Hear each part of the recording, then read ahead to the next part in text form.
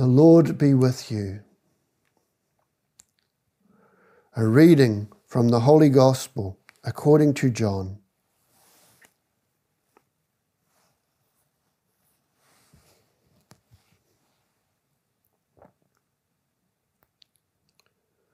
The Jews started arguing with one another. "How can this man give us his flesh to eat?" they said.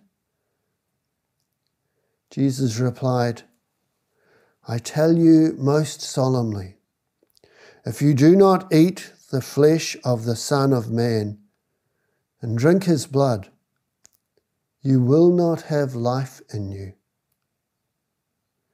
Anyone who does eat my flesh and drink my blood has eternal life, and I shall raise them up on the last day. For my flesh is real food, and my blood is real drink. Whoever eats my flesh and drinks my blood lives in me, and I live in them. As I, who am sent by the living Father, myself draw life from the Father, so whoever eats me will draw life from me. This is the bread come down from heaven, not like the bread our ancestors ate, they are dead. But anyone who eats this bread will live forever." He taught this doctrine at Capernaum in the synagogue. The Gospel of the Lord.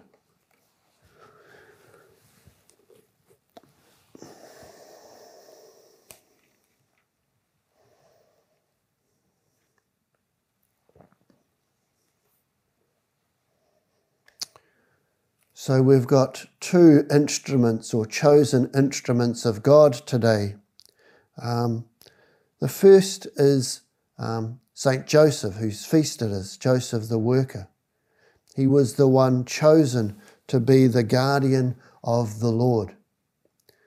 But I think also we've got Saint Paul, or Saul as he's still called here. Ananias was afraid to go and see him because he's only come here because he holds a warrant from the chief priest to arrest anyone who invokes your name. But the Lord replied to him, "You must go all the same, because this man is my chosen instrument to bring my name before pagans and pagans' kings." So Joseph and Paul, chosen instruments. Paul, who was ready to arrest the Christians, the followers of the way, to even have them put to death, men and women alike. You know, remember just a few days ago we heard he was there at the stoning of Stephen. The other chosen instrument, Joseph, and he could have called the full harshness of the law down on Mary when she was found to be pregnant and she wasn't the mother, he wasn't the father of the child. But the scriptures tell us he was a good and just man. Saul, who had that blinding vision of God on the way to Damascus as the light came down on him. Joseph, the one who God's will for him was revealed in dreams at night. And both of them taking that journey into the unknown. And isn't that what faith is all about?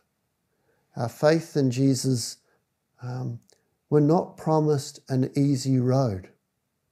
You know, even Ananias was told that Paul was going to have to suffer greatly for Jesus' name. But that journey that Jesus calls us on is not one that we take alone. Because Jesus himself wants to be one with us during this. He wants to take flesh in us. Just as he assumed our human flesh, so he wants to take flesh in us. And so this is what we hear of in the gospel reading. Anyone who does eat my flesh and drink my blood has eternal life, and I shall raise them up on the last day. Whoever eats my flesh and drinks my blood lives in me, and I live in them. You know, Jesus is very clear about our understanding of the Eucharist. What looks like bread, looks like wine, is changed into his very body and blood. And it is with this that he feeds us. As I, he said, whom am sent by the living Father, myself draw life from the Father, so whoever eats me will draw life from me. This is what Jesus is wanting, to take flesh in us, so that we might be changed just as the bread and wine are changed. That we, in our turn, can be chosen instruments of God's will.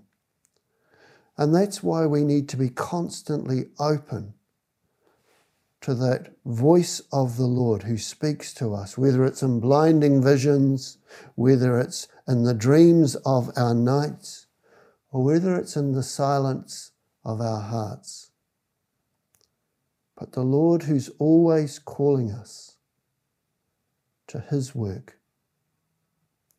for his purpose. It's part of this mysterious work of God that each of us is called to be participants in.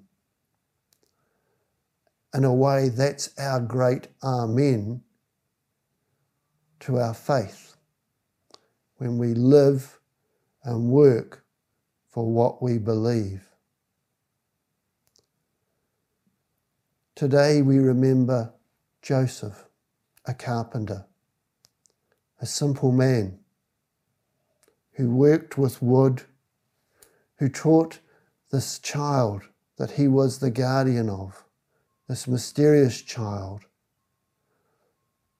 the craft of working with wood himself. But all the while, Jesus, the great craftsman himself, was shaping Joseph in his mission. May he shape and mould us.